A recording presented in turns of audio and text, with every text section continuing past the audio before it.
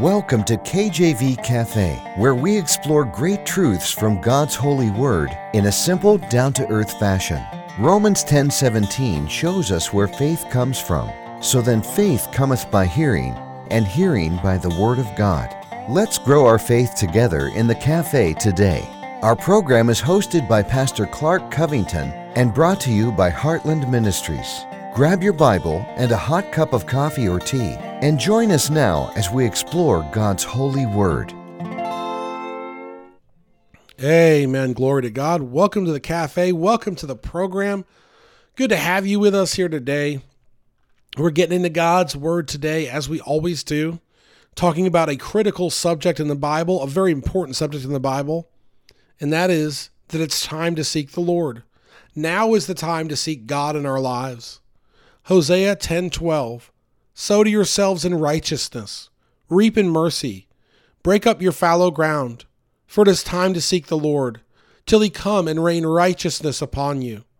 Oh, what a beautiful verse. Remember at that time, Bible times, agriculture was a means to feed themselves, their families. It was a means for commerce, to trade, to make a living. It was everything.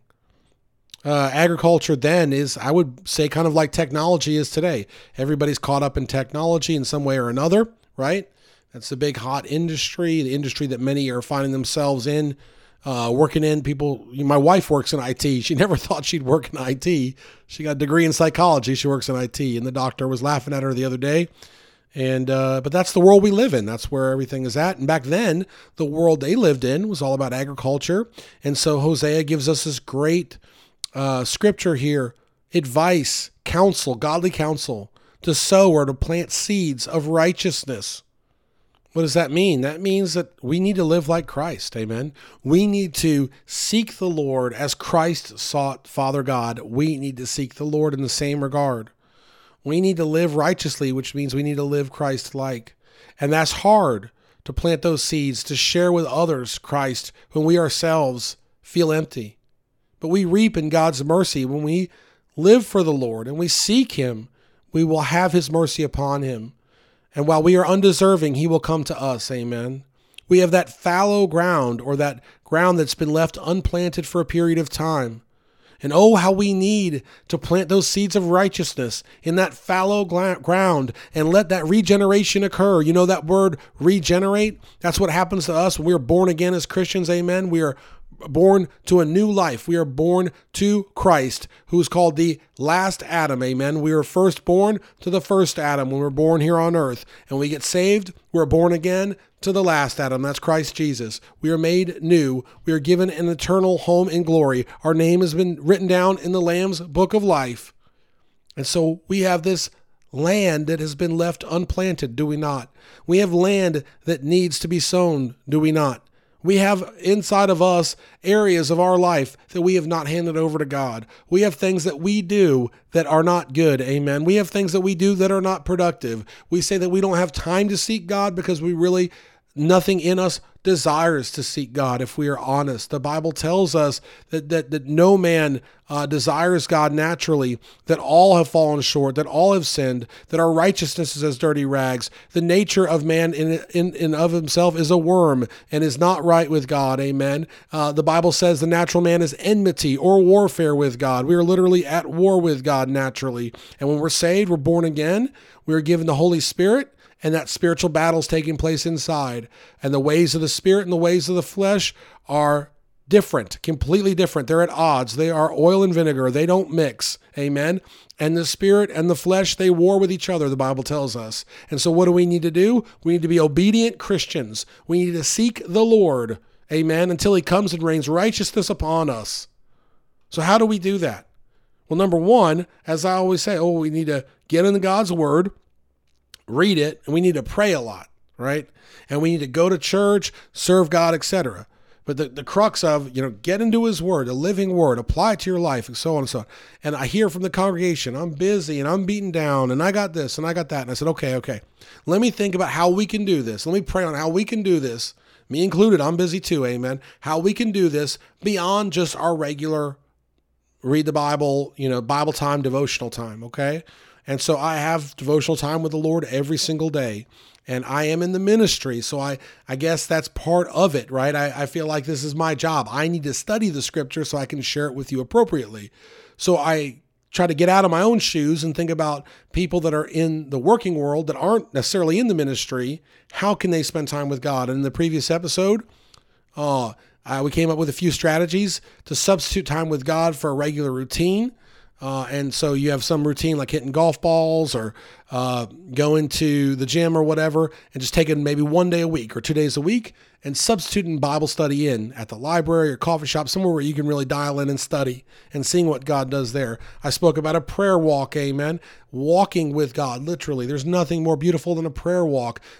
Doctors tell us that when you walk, your mind thinks better, something about the blood pumping. I know that is the most unscientific definition, but look it up. I'm not lying to you, amen. When you walk, you think better. And so if you walk and you think better, how about when you walk and you pray? That's probably a real good time to pray as your mind, as your intellect connects with the Holy Spirit, and the Holy Spirit of God, the Bible tells us, will utter prayers that we can't even utter to the Father, amen, through Jesus Christ, the mediator. So commit to a prayer walk daily. I spoke on art being inspired by God, spending time taking a scripture and drawing it on a sketch pad or painting or coloring. I'm an artistic, creative person, much more than a scientific person, if you couldn't figure out by my definition earlier here. But I like, I'll take a graphic design software, a cheap one or a free one, and I'll work up t-shirt designs, little simple t-shirts. I'm wearing one today that says Army of the Lord, Joel 2:11, and it's got like a military style font on it. It just says Army of the Lord. And I got this old cheap t-shirt printer in my house, and we print up these t-shirts. That's just a way to be artsy. You don't have to do all that. You can sketch it on a pad. You can write a poem to the Lord. Amen. You can have a journal. You can get an app. And that's my next idea, is trade a bad app for a good one. We're all on our phones so much, and that real estate on our phone, we protect it, don't we? We don't want to put every little app on our phone for those that have smartphones. And yes, I know many still have a flip phone. I had a flip phone for a long time until I couldn't bear it anymore. And in full disclosure, I had a smartphone at work, or I had a smart work phone and a flip phone. I guess you call it a dumb phone, and the dumb phone worked better than the smartphone for a long time. But eventually I gave in, now just have the smartphone. But we all have these phones for the most part. We got apps on the phones. Why don't we get rid of an app that is doing nothing for God? Now, I'm not going to say which app that would be. Maybe it's, who knows? I'm not going to get into which app it would be. But automatically coming to mind would be something with social media, right? Now, yes, social media can be good to lift up God and so forth, but so much of it is like gossip, and there's this thing called fear of missing out. FOMO, which is this whole thing that makes people anxious or whatever it is, or insecure. There's addictive natures of social media. Just cut it out. Just delete it. Say, I'm going to delete the social media app and I'm going to put a Bible app on my phone. Now, I'm not saying you have to get rid of all social media. There's a lot of good, especially when you connect with old people and so forth, or get onto groups and so forth. Our church has a Facebook page. There's nothing wrong with social media, but if it is something that's taking a lot of your time, why not trade that app for a godly app, like a Bible app or a devotional app, ideally in the King James Version? Why not do that? And say, you know what? Every time I want to tap on this app, I'm going to open this other one instead because the other one is gone. You see, trade a bad app for a good one. I feel like that might resonate with the young kids. Amen. They call it digital natives. They're on their phones all the time. They know exactly what I'm talking about. Especially if they're playing a game that's not godly, that's perverse, that's run by the devil. Get that thing off of your phone, amen. It don't belong on your phone. You're a child of God, amen. That devil's trespassing. You're a child of God. And why don't you put something godly on your phone, amen? And what could be a Bible app for preaching, whatever it is, get something, trade it out, good for a bad, and see if that doesn't improve your time with God or seeking God. How about going old school? You got your Bible. Set a Bible reading goal, okay? Set a Bible reading goal with a reward at the end, okay? Now, we've done this in our church, somewhat successfully, somewhat not successfully, but I've challenged the church and I told them, look, if you guys read all these scriptures, I will take you to such and such a restaurant. And it was a very, very nice restaurant that everybody really wanted to go to. And some people, they really got on it and did all the scriptures. Others couldn't and didn't, whatever it was, okay? And that's just an honest assessment. But when you personally commit and say, look, I'm going to read the New Testament in the next 3 months, or I'm going to read the whole Bible in 6 months. I like goals that are a little bit shorter. I'm going to read all of the Paul's epistles in 30 days, okay? You make a goal, and then at the end of that goal, add a reward. Give yourself an incentive. I think that that's a godly thing to do. I think it's good to have rewards. We've been on the radio a little less than 2 years, and I use some equipment I use is pretty decent. Some of it is pretty old, and I've been looking at nicer equipment for the radio, and I said, not yet. We just kind of scrape by here. Amen. Lord knows. But I set a goal. I said, you know what? When we get to that 2-year mark of being on the radio, I'm going to upgrade some equipment, and if the Lord provides, amen, Lord willing. And the point I made to my congregation in explaining this example is, I believe the Lord will provide.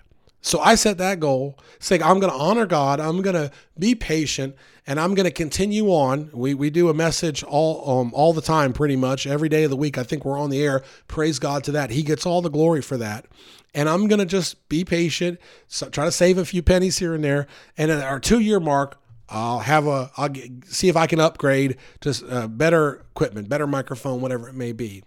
Now, you can apply that to the Bible. You can say, I'm going to try to do this, and this, and there's a reward. And that may be that extra motivation that you need to study the Bible a little more closely, to carve out a little more time to seek God. Because what I'm doing is putting some earthly, worldly reward on it. But what God does when you seek him, as our text verse tells us, is he will open up that honey bucket of blessings and he'll bless you spiritually. And that's much better than materially. He'll give you discernment. He'll give you wisdom. He'll give you peace in the midst of trials. He'll give you joy. He goes before you. He'll give you discernment over things that are happening in your life. He'll give you closeness with family and friends. He'll give you a wonderful marriage. Amen. I've been married to my wife. It'll be 9 years next month. And people ask sometimes, oh, you guys never really fight. And of course, that's because I don't talk back. Amen. I learned that after I think the first month of marriage or two. But the real reason we're close is because we put God first. And we put God first in word and deed, and the Lord provides the increase. The Lord provides the blessing. We are close because God has given us peace, because he is first in our lives. So set a Bible goal, put an earthly reward on it, and that will become second or third or not even in mind compared to what God will do as you seek him through his word. Another way to seek him is form a Bible study. Get involved in some kind of teaching role in a Bible study. Do a Zoom one or in person, women's meeting, teens meeting, athlete meeting, workers meeting, mathematician meeting, cooks meeting, whatever it is. You find the niche that you're in and have a Bible study. And that will force you to seek the Lord as you prepare for that Bible study, as you get together for that Bible study, and as it goes on. Amen. That will be another way to seek God. And these are all ways. I wish I could go on. We will in the next episode. But these are all ways to get you into a routine or a habit of seeking God in your everyday life, of going beyond just the normal stuff that you've tried and maybe it's worked, maybe it's not, and making God a priority enough to innovate and to do new things to seek him in the old ways. Amen. Don't you love that? Doing new things to seek him in the old ways, in the old time way. The Bible is the living word. Amen. It worked for the saints of God many days ago, many years ago, and it works today. Amen. The same God that delivered Moses and the Israelites back there at the Red Sea will deliver you today and tomorrow and for the rest of eternity. That's our God. Why not seek him? Why not commit to seeking him with all our lives and all that we do? I thank you for listening. Again, tune in next time as we dive into more ways to seek the Lord. Take care. God bless, and amen. Thanks for listening to this episode of KJV Cafe. Have a question for Pastor Clark? Email him directly at clark@enduringpromise.org or visit kjvcafe.com and click the envelope button on the homepage. Our program is hosted by Pastor Clark Covington and brought to you by Heartland Ministries. We'll close today with Psalm 119, verses 166 through 168. Lord, I have hoped for thy salvation and done thy commandments. My soul hath kept thy testimonies, and I love them exceedingly. I have kept thy precepts and thy testimonies, for all my ways are before thee.